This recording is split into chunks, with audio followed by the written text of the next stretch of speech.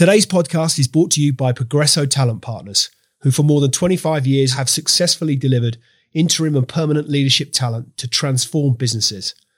To hire the talent you need to enable your business to thrive, visit www.progressotalent.com today.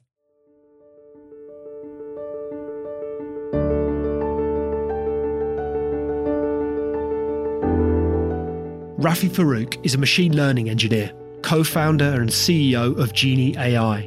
He has an MSc in machine learning from UCL, where he won a computer science prize among all MSc students. Genie AI is not his first foray into tech. He previously ran another tech startup that scaled to tens of thousands of users and was a successful derivatives trader at an investment bank. So what's the story behind the story? Without further ado, let's get into it.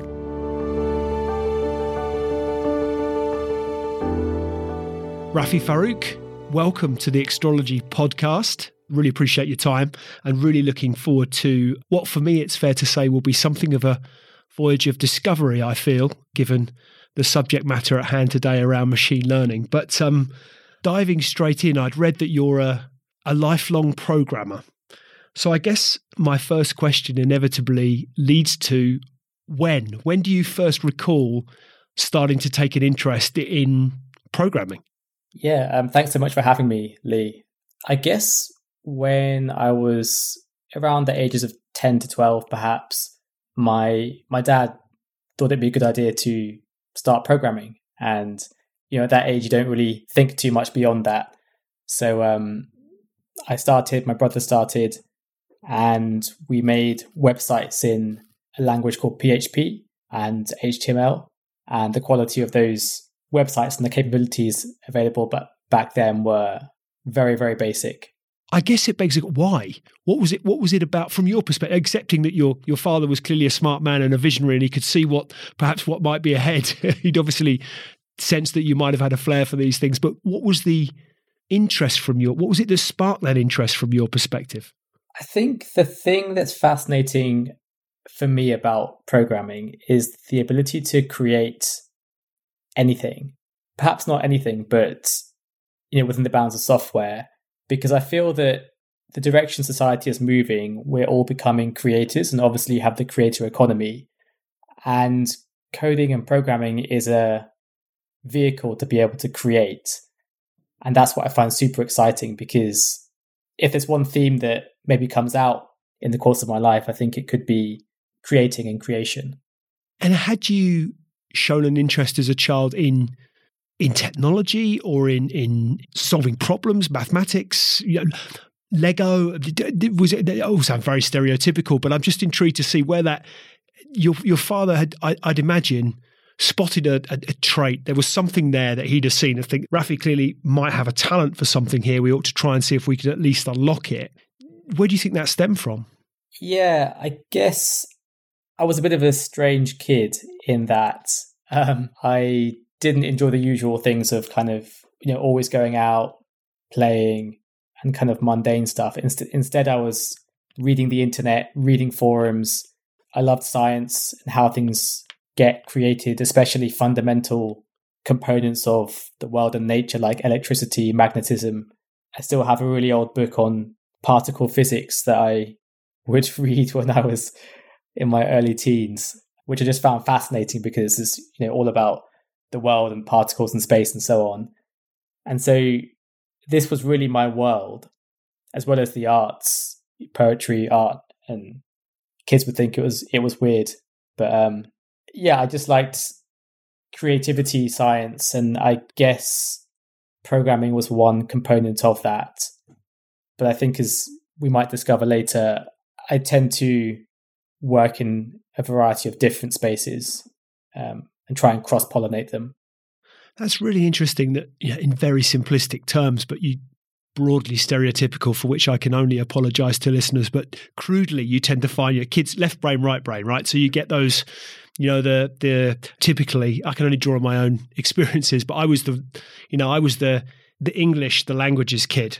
I could maths and science, I had an interest, but I was the languages kid and the English literature kid. I love to read, but it was often creative. It was literature. It was. I suppose now it's an element of fiction or non-fiction, but it was very much in that sphere. Undeniably, I had a lot of friends who were mathematics and science, and you sort of seemed to find your tribe a little bit as a kid. But from what you're saying, you had almost a foot in both camps, which is quite an unusual mix, if you don't mind me saying. But clearly, has been an asset. Yeah, no. I like the way you put it about left brain and right brain. It's definitely a distinction people make, and also English literature, awesome degree. I'd love to see how that affected your future kind of path. For my part, it's always been very weird because I never fit in, as you said, to one category or the other. On the one hand, I love the scientific, mechanical aspects of things, programming. But on the other hand, I was always painting and loved poetry and creating music as well. So, and this kind of plagued me in my later career because I think even in the workplace, people didn't know where to put me.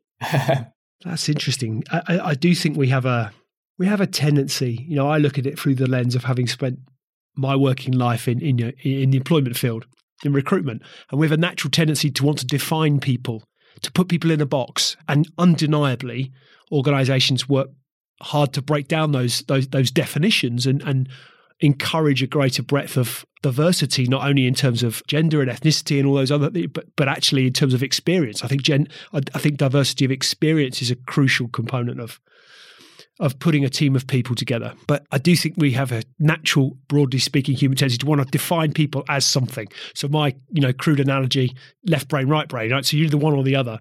Actually, you can have elements of both, and many do. In fact, we all do have in varying degrees. But has that been a source of frustration for you that to a point, people are trying to squeeze you or define you in a certain way? Yeah, it's interesting that you kind of hit on that so quickly, and you're absolutely right.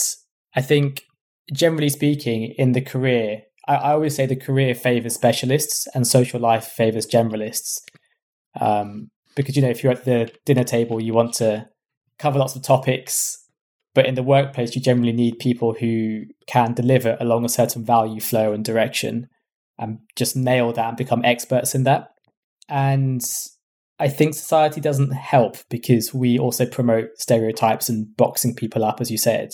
But, I remember, for example, one of my internships at an investment bank, and I wanted to be in the quantitative areas. I was in global markets, trading, quantitative structuring, and I could understand and do everything really well. At least I thought, at least to a reasonable level. But they would often say, "Oh, have you considered sales?" And it was just because I enjoy talking to people, but that doesn't mean I can't do the quantitative stuff. And most of my experience is quantitative. So that's always been a bit of a difficulty, and still is to this day, I think. So going back to childhood, you would appear to have had a really broad range of interests, which then begs the question as to, for want of a better word, who your heroes were as a child. Who are those inspirational figures, the people you looked up to, the posters on the wall, however you want to define it. But who were they when you were a child, or perhaps even a teenager? Yeah, it's an interesting question.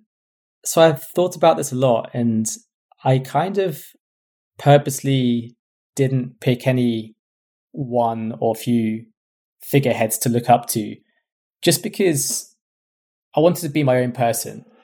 It's the same reason that I always intermittently follow the news rather than consistently, because the news frames your mind.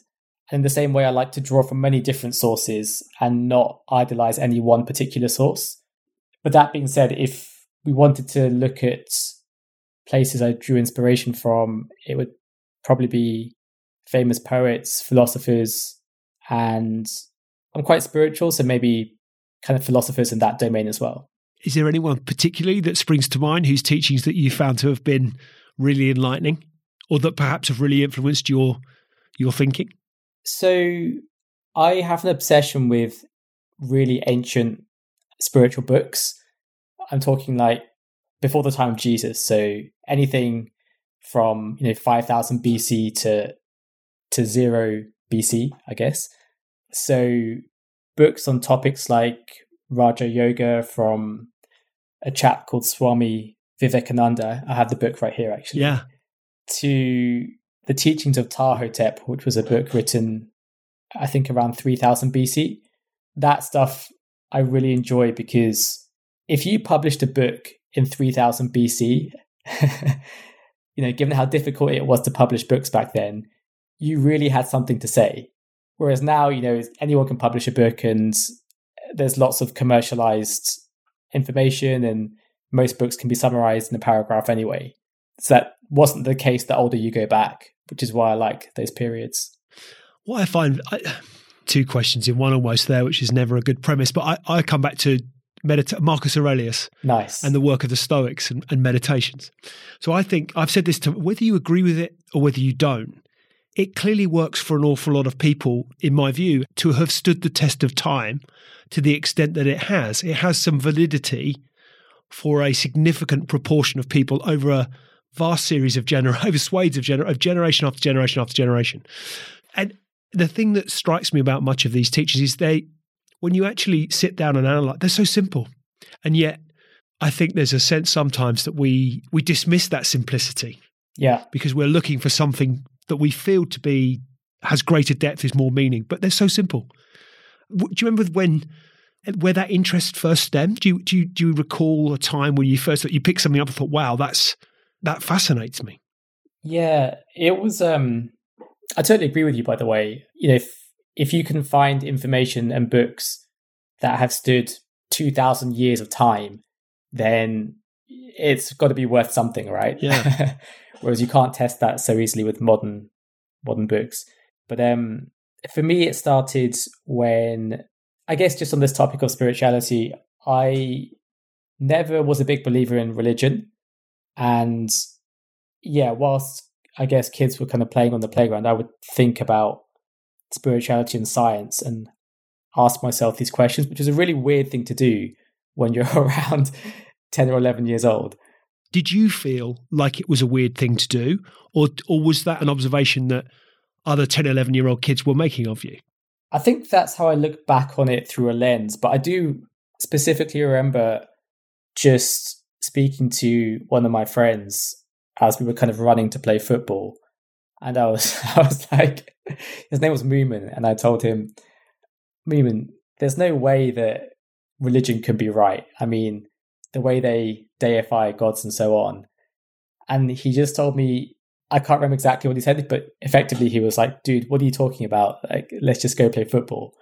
And so that was the memory that kind of stuck out there. But that pushed me towards these books and holding up in the library and trying to find out as much as I could about these topics.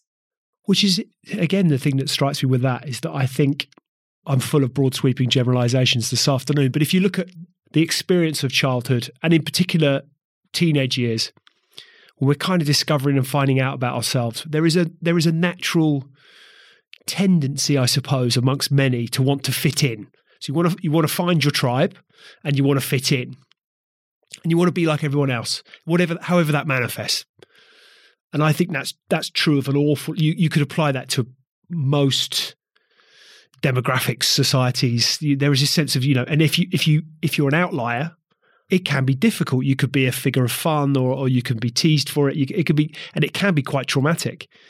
And then you get to a point in life where you realize actually standing out becomes an incredible asset. So I suppose it'd be an interesting journey in your own journey, your own evolution, to have been through that process where you would appear to have acknowledged that you thought differently to many of your peers. But also, interestingly, even to your point of even asking the question of your friend, were you conscious enough that you were going to stand out? There doesn't appear to be a discomfort to what you're describing.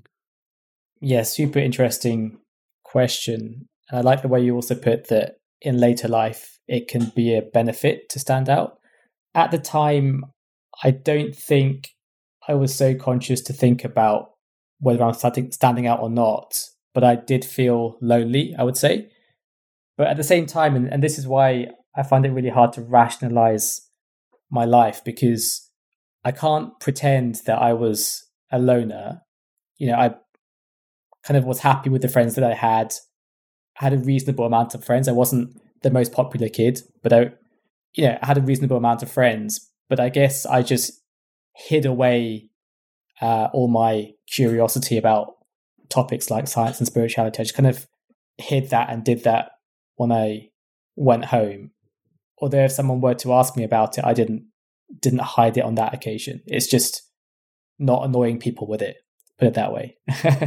And when did business first start to permeate the thought processes, and how?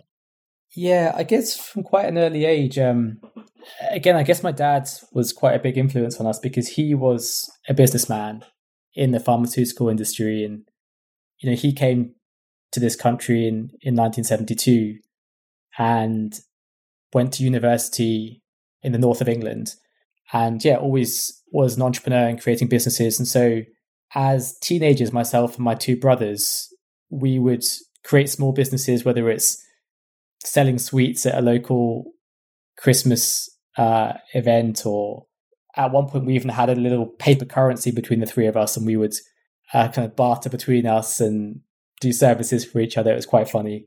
So I think it all started from there. So you've an MSc in machine learning. Now, this is going to seem like the most basic questions, but I'm intrigued. In your view, what is machine learning? How do you describe it? How do you define it? I don't think the questions are basic at all. So machine learning is simply a model that learns from data.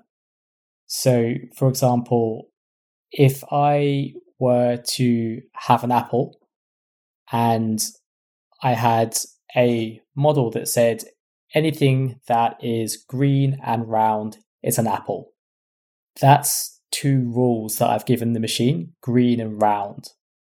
So that's not machine learning because that's using rules. And in fact, if you gave it a round pear, then the model may well be wrong. It may say that's an apple. Now with machine learning, what it would do is you'd give it 1,000 apples and you would tell it, all these are apples, learn what are the fundamental traits that make it an apple. And then you give it a new fruit, and this looks like a round pear that's green, and it will tell you that's not an apple, that's a pear, because it's learned the intricacies from 1,000 other apples. And that's beautifully put, thank you. The first thing that strikes me is, okay, so round green apple, but an apple's not perfectly round. And an apple might be red and a little bit of yellow with some green thrown in, or it might be moldy and brown. There are so many variables, but processing power, I guess, and programming allows you to develop those variables over a period of time, and then the computer starts to develop its own learning from those variables, and it snowballs from there. That's a really some crude analysis I'm going into there, but that's what strikes me. No, you've nailed it. The more data that's available and the more processing power, as you say, the more accurate these models are. And that's in terms of prediction power. And what's really exciting or scary, depending on your viewpoint now, is that not only are these models accurate, but they're really flexible in terms of what they can do. So it's not just prediction, but they can do machine comprehension or understanding text, speaking in terms of dialogue, and a whole range of tasks that's moving towards one big generalist AI, which they call AGI, or artificial general intelligence. The thing that strikes me always is the integrity of data. So how do you overcome the holes in data? I guess the machine learning is only the ability to analyze. It's only as powerful as the data you're feeding through, right? So if the data is corrupt, could you be learning the wrong message? Is that the wrong analogy to draw, or how do you overcome those sorts of challenges? Yeah, you're absolutely right. Many of these models are trained on effectively the internet. Yeah. Yeah, and the internet's a very biased and dangerous place. So, if society is, say, gender biased, the model will also be gender biased. But there are safeguards and ways to prevent that, both at the input level in terms of the data it reads and filtering that out and cleaning it, and also at the output level in terms of assessing the predictions and making sure they're unbiased and fair. So there are techniques that can be used. So what was the appeal from your perspective of going into the depth of study that an MSc would involve around this subject? Yeah, to be honest, at the time, I was doing two things. I was trading at an investment bank and I was running a tech startup. And by the way, I wasn't sleeping much. I can imagine. Because that was, I mean, you say running but as I read, I think, you were into the tens of thousands of users in this tech startup, right? So respectfully, when people talk of tech startups, there's a guy in his back bedroom playing around with some ideas, struggling to get those ideas off the ground. You're talking tens of thousands of users. So, I think with respect, you're being quite humble in describing it as a startup. I guess means different things to different people, but you're trading also derivatives at this point for an investment bank. Is that right? Yeah. So that's also not, that's not an easy job to do without, or put it this way, it's not fraught without its stresses and its complexities and its demands. Yeah, no, I appreciate the comments. Yeah, it was a pretty crazy time. I would go into work at 6:30 a.m. To start trading.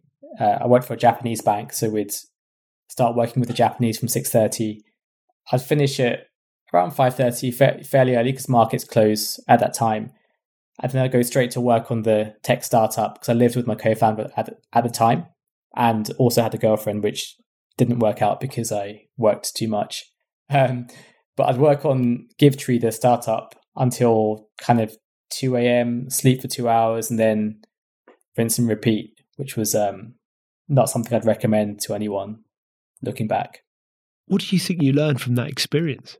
Quite a lot, but one of the major learnings was that I feel like in the past, and I'd be curious if you found this as well, Lee, but I feel like there's a culture, especially in London, where it's quite masculine and it's kind of like, oh, let's work harder, don't sleep, work till you drop, keep going, and I realized that is nonsense, basically. Yeah, absolutely. I had this discussion with somebody not so long ago about my first ever kind of proper job, if you like. A perceived culture of work hard, play hard. What that actually meant was how much time you spent in the office in reality. Yeah. So if you were seen to be in early, and I've certainly worked in environments. I've known people who've worked in environments where you had two jackets on the back of your chair, one for, if you popped out for a cigarette or a coffee or whatever your thing was, you'd leave one jacket on the chair so that if anyone came round of any note to say, "Oh, where's Lee?" Well, he's just popped out. He's popped to the gents, whatever it might be. So they would always assume because your jacket was there, you were still there. So all these things are nonsense, and you're right. They really boil down to machismo is the word that springs to mind. It's like this culture of, you could sleep when you're dead, right? You just work. Yeah, exactly. I feel like that is a culture that is, it sounds incredibly outdated as I talk of it. It doesn't feel like it was that long ago. I feel like the dial is shifting. I don't know if that's been your experience. I feel people are starting to see the folly of, and the damage that can do. That I'm firmly of the opinion now that sleep is a superpower, but it took me it is the superpower, but it took me a long time to realize that. Too long, and not without a few challenges along the way. I couldn't agree more. I thought I was doing the kind of noble thing by not sleeping and working hard, but actually that was so immature looking back. And when I say that, I don't say it proudly, and I shouldn't be proud. Sleeping is awesome and super good for you, and I'm a much better person and much smarter as well, having slept well. So yeah, massively pro sleep. So you're trading, you're running a startup, you're not sleeping much. Was there a pivotal moment that you thought, I can't sustain this? And if so, what was it? Yeah, to be honest with you, I guess my family wasn't the most wealthy of families. And so that was a major reason I went into trading, because I needed to pay and just help finance the family. But as soon as things got a bit better there, I always knew my goal was never to be a trader, because I wanted to have more of an ethical impact in society. And, plus the impact on your health. As you can imagine, I kind of had big bags on my eyes, kind of skin problems. I'd go to parties and people would kind of wonder, look at me and think, who is this guy? He just looks really gaunt and didn't have the energy to be very lively. So yeah, after, it wasn't so long, it was 2.5 years, I knew it was time to call it a day. What do you think you gained other than the MSc? In terms of insight or experiences, or however you want to define it, but what did you gain from the MSc? Maybe if I can share with you, Lee, just before that, how I left please. Investment bank. Of course, because because I feel like I'd like to share this with audiences, because for anyone who finds it difficult to leave a traditional system or job, because at the time, I was performing fairly well, was making good money for the company, and as you probably know, I don't know if it's like this in executive search, but you have your bonus cycle as well. So there's ways the company keeps you there for years. Anyway, so I told my boss that I want to leave, and the boss's boss took me into an office and had a long chat with me, and it pretty much threatens me. He was kind of like, at first he said, "Oh, why are you leaving? We can give you a big bonus in 6 months. You can buy a house. Your future will be set." And he just couldn't understand that it wasn't about the money, and no amount of money would make me stay. So that's the first thing. And the second thing was just saying things like, "Oh, you're not that young anymore. You might not be able to come back into this industry if you leave now." So yeah, I wasn't fazed. I just thought it was really funny, but also quite terrible, and maybe want to leave more. How old were you at this point, if you don't mind me asking? I was still pretty young. I think I was 25. Yeah, I was going to say. Yeah. I was just trying to do the maths. I was thinking you can't have been older than a mid-20s. But the accusation was, you're not a young man anymore. The door may be closed to you. That was the implication of the conversation. Yeah, it was crazy. It's nuts. Crazy, yeah. How did you feel when you walked out the door? I felt that society is still really messed up, and certain industries are still very backwards. But as always in my life, if I want to do something, even if it goes completely against the grain, nothing's going to stop me, for better or worse. So it was okay. It was actually quite fun to leave, if anything. But mind you, I maybe in retrospect, I'm trivializing it, but the thought did cross my mind that they were literally going to pay a big enough bonus that I could buy a house in London and live happily ever after, or by walking away, because I didn't have that much money in terms of a monthly salary, by walking away, I was going to take on 30 grand of debt in terms of student loans and postgraduate loans to do a master's and not earn any money. And so I said no to really quite a wealthy life and being set for the rest of my life, and instead took on 30 grand of debt to do a master's with an unknown future. That's interesting. But I guess it says a lot. You learn a lot about yourself, about your values, about your purpose, about what drives you. And a lot of people go their whole lives never working that stuff out. I think I don't know that ever there is a definitive answer to those things, because it's a constantly evolving journey through life. But to have gotten to a point at mid-20s and thought, actually, whatever my purpose might be, it isn't this, is in and of itself quite a position to find yourself, I'd suggest, in a healthy way, in a very healthy way. Yeah, it was certainly a really hard decision, and forces, whether that be the industry or even my parents, obviously, were really advocating that I don't make this move. So there's lots of pressure to not make this move. But I think what I'd suggest for anyone that's listening is that I see both sides of the coin. It's actually quite a privilege to be able to say, I'm going to let go a comfortable lifestyle and follow my purpose. And awesome, if that's a possibility that you have in your mind and you know what the purpose is, or you have an inkling, sure, go for it. Absolutely go for it. Equally, if you come from a background where, maybe socioeconomically difficult, your family may not have that much money, you may have come from a country that's developing, nothing against following a traditional career, earning money to survive and good money, supporting your family. I have nothing against that either. No. That's clear. I think to your point, it's not that that one is right, one is wrong, or one is better, one is worse, other than what's right for you, right? So it's a uniquely individual set of circumstances and decision-making process that and influencing factors as to the outcome of that decision. Exactly. Whichever way you decide, do it consciously and go with force. If you're going to stick with the traditional career, embrace it, support your family, fantastic. If you're going to leave that or try not to worry about it, go with force, commit, and see what comes out on the other side. And what did come out on the other side is Genie AI. I mean, that's probably it's probably a little bit more complex than that. But let's talk about Genie AI. Well, two questions in one again. Never, I'm still going to go with it. So, what is Genie AI? What does Genie AI do?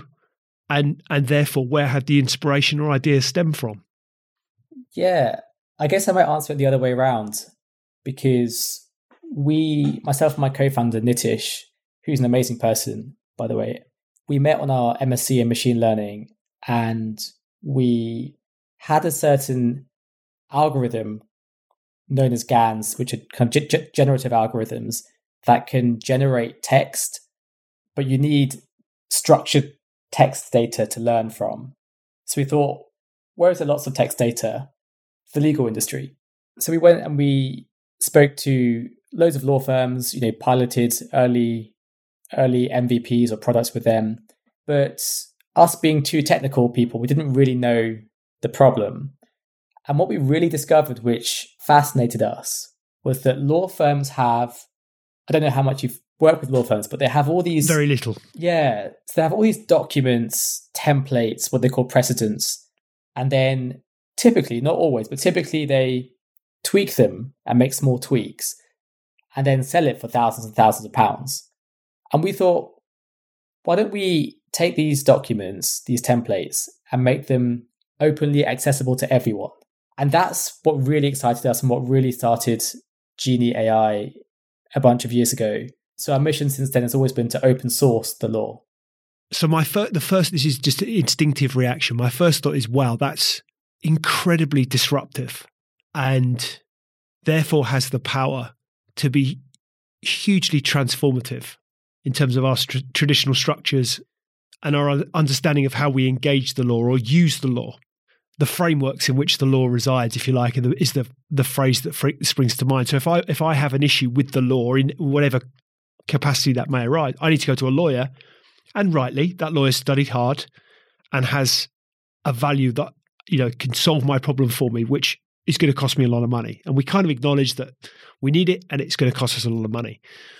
What strikes me about what you're describing is, wow, that then rips up an incredibly powerful global lobby of vested interest who don't want that stuff open source, right? So it strikes me, this is where I'm going with this is where my brain works. So I'm now thinking, right, so my whole thought process around cryptocurrency had been, right, so if you take the power of central banks and centralized institutions and governments, and which fundamentally of which money is an integral part of it, it's the lever they can pull the hardest, I would argue. It gives them the most leverage. If you put that into the hands of the man in the street, the woman in the street, the people in the street, we've got anarchy in a good way. So all of a sudden, those vested interests run deep with deep pockets.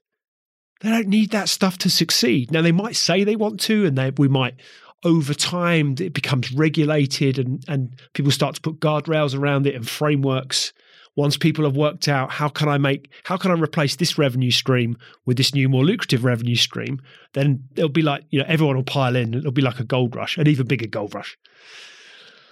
In theory, are we looking at a similar thing here in terms of if you open source the law, the world is run by lawyers, my friend.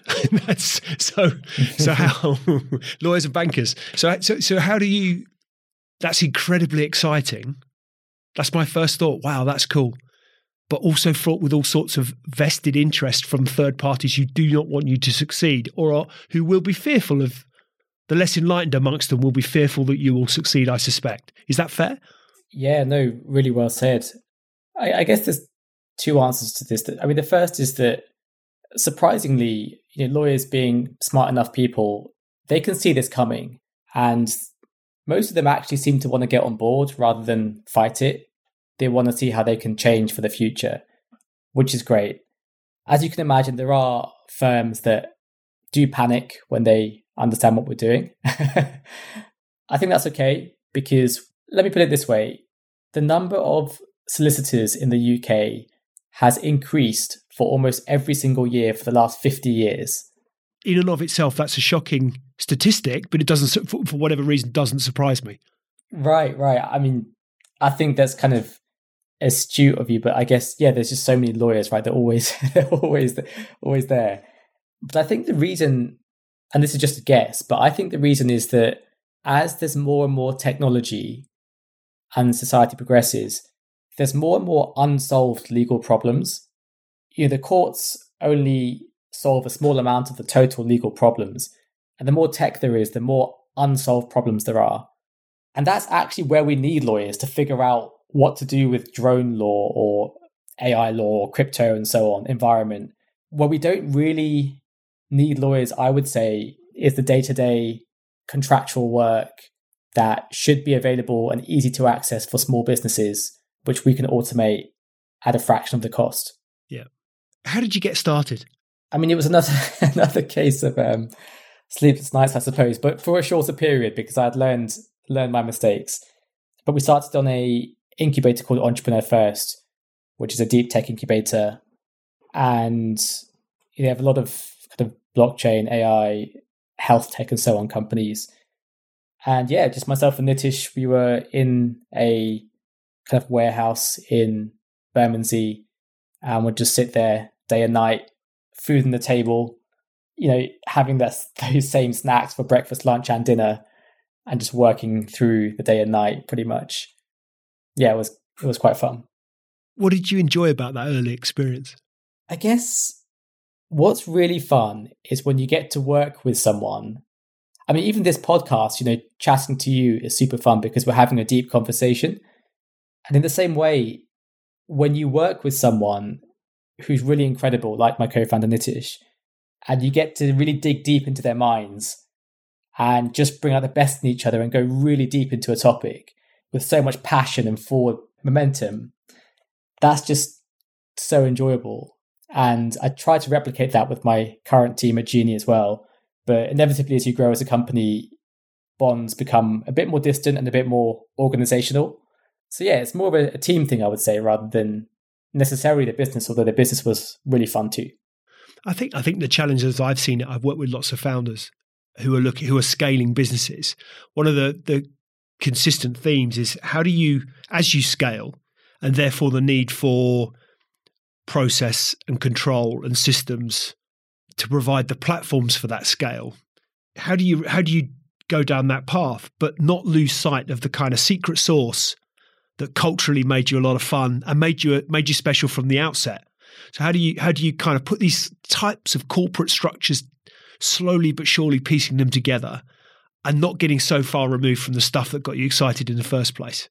And that is a real challenge. And I think I've seen so many who, just about every founder I've ever met, intellectually understands absolutely that in order that they might scale, they're going to need at some point to let some others play with the train set. But emotionally taking that leap is a totally different story. And it's uncomfortable. But it sounds as though from what you're saying, you be lots of challenges ahead. I'm sure lots of blood, sweat and tears will continue to come. But it sounds like you're some way down the track and making some real progress. Yeah, that's a really insightful question. And I'm still learning, Liam, by no means an expert. But if I can give a left field answer to this just for interest, going back to kind of science, nature, and spirituality, I like to think of it as fractals.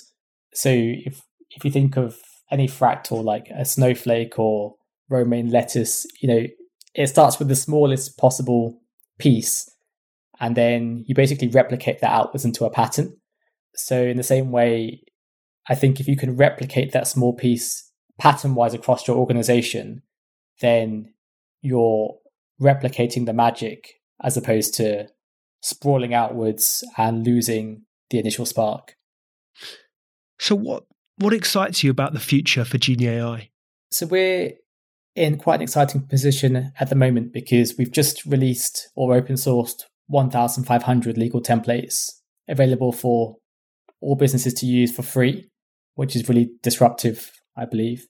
Hugely. And what we're doing now is the more people that use the contracts, we're gathering that information and providing people back critical data on market standards. So imagine you get your employment contracts. I know you worked in executive search.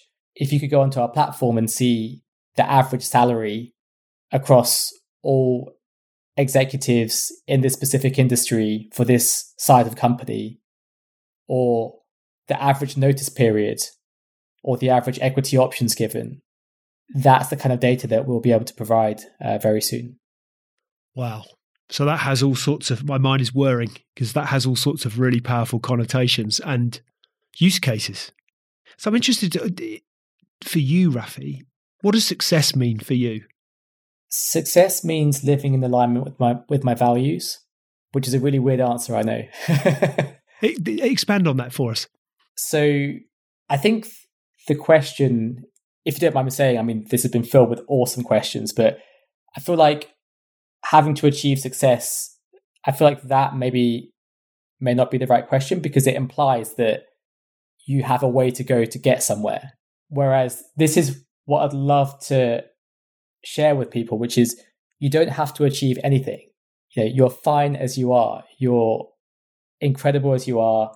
And if anything, you need to strip away things and find who you are, not try to acquire more things. So if I can live in alignment with what I find valuable, which are things like loyalty, adventure, giving, honesty, truth, then day to day, I'm successful. See, that's fascinating. So I've always maintained, so success means different things to different people.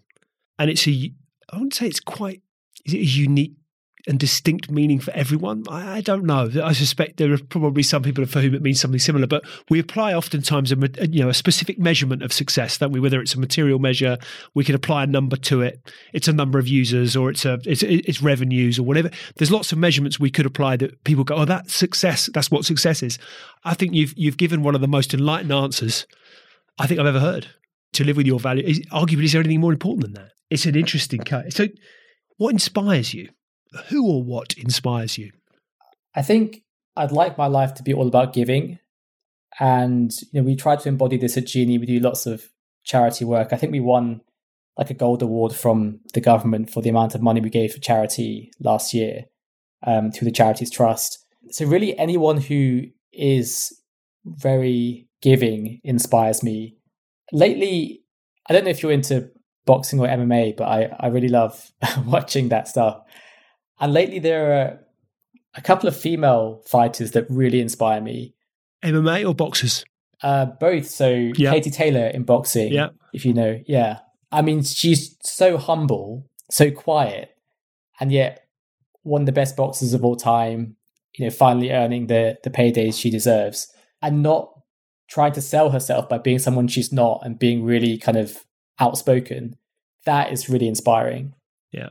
That comfort in your own skin is of itself inspiring, I feel, that someone is that sure of themselves, that comfortable with who they are. From my perspective, that's to be admired, in my opinion, because I think it takes a lot to get there, and many people never conquer it. For sure. Many people aren't even trying to, but many don't. So where can people go to find out more? Because this idea, I mean, you made mention, for example, that you've open sourced, that for businesses to access. I mean, all these sorts of things are huge implications. Where do people go to find out? People that are listening, where can they find out more about Genie AI? Yeah, if you just type in genieai.co, that's our website, or just Google Genie legal templates, and you can get your legals done for a fraction of the cost. Fantastic. And my final question, if I may, what advice would you give 18-year-old Rafi Farouk? That's a deep question. You're already there. Brilliant. That's a great note on which to end. And will give people a lot to think about myself included. Rafi, I really appreciate your time. I've really enjoyed this. Likewise. It's been a great conversation. And I suspect, if you'd entertain the idea, one we should have again, because I'd be really interested. There are so many paths down which I could have gone and probably should have gone this afternoon, but I was just conscious of the time that you have at hand, and you've many things to get done. But really appreciate your time. I wish you continued success in your endeavors. I think it's a fabulous proposition, a compelling proposition you've developed, which has the prospect of delivering untold change and being hugely transformative. And I've no doubt you'll succeed. Really appreciate your time this afternoon, and thanks for coming on the Extrology podcast. No, likewise.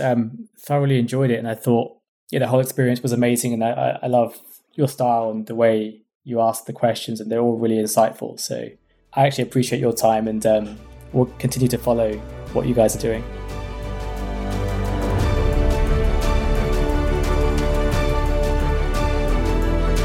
Hi, ladies and gentlemen. Thank you for listening to today's Extrology podcast. I really appreciate your audience and ears. If you've enjoyed it, then why not hop onto iTunes and give us a review? I'd really appreciate anything that you might have to say. Any feedback always gratefully received, and look forward to hosting you next time. See you soon.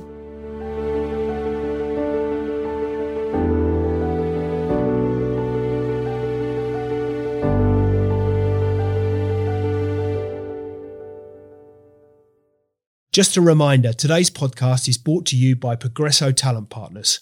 Visit www.progressotalent.com today for more information.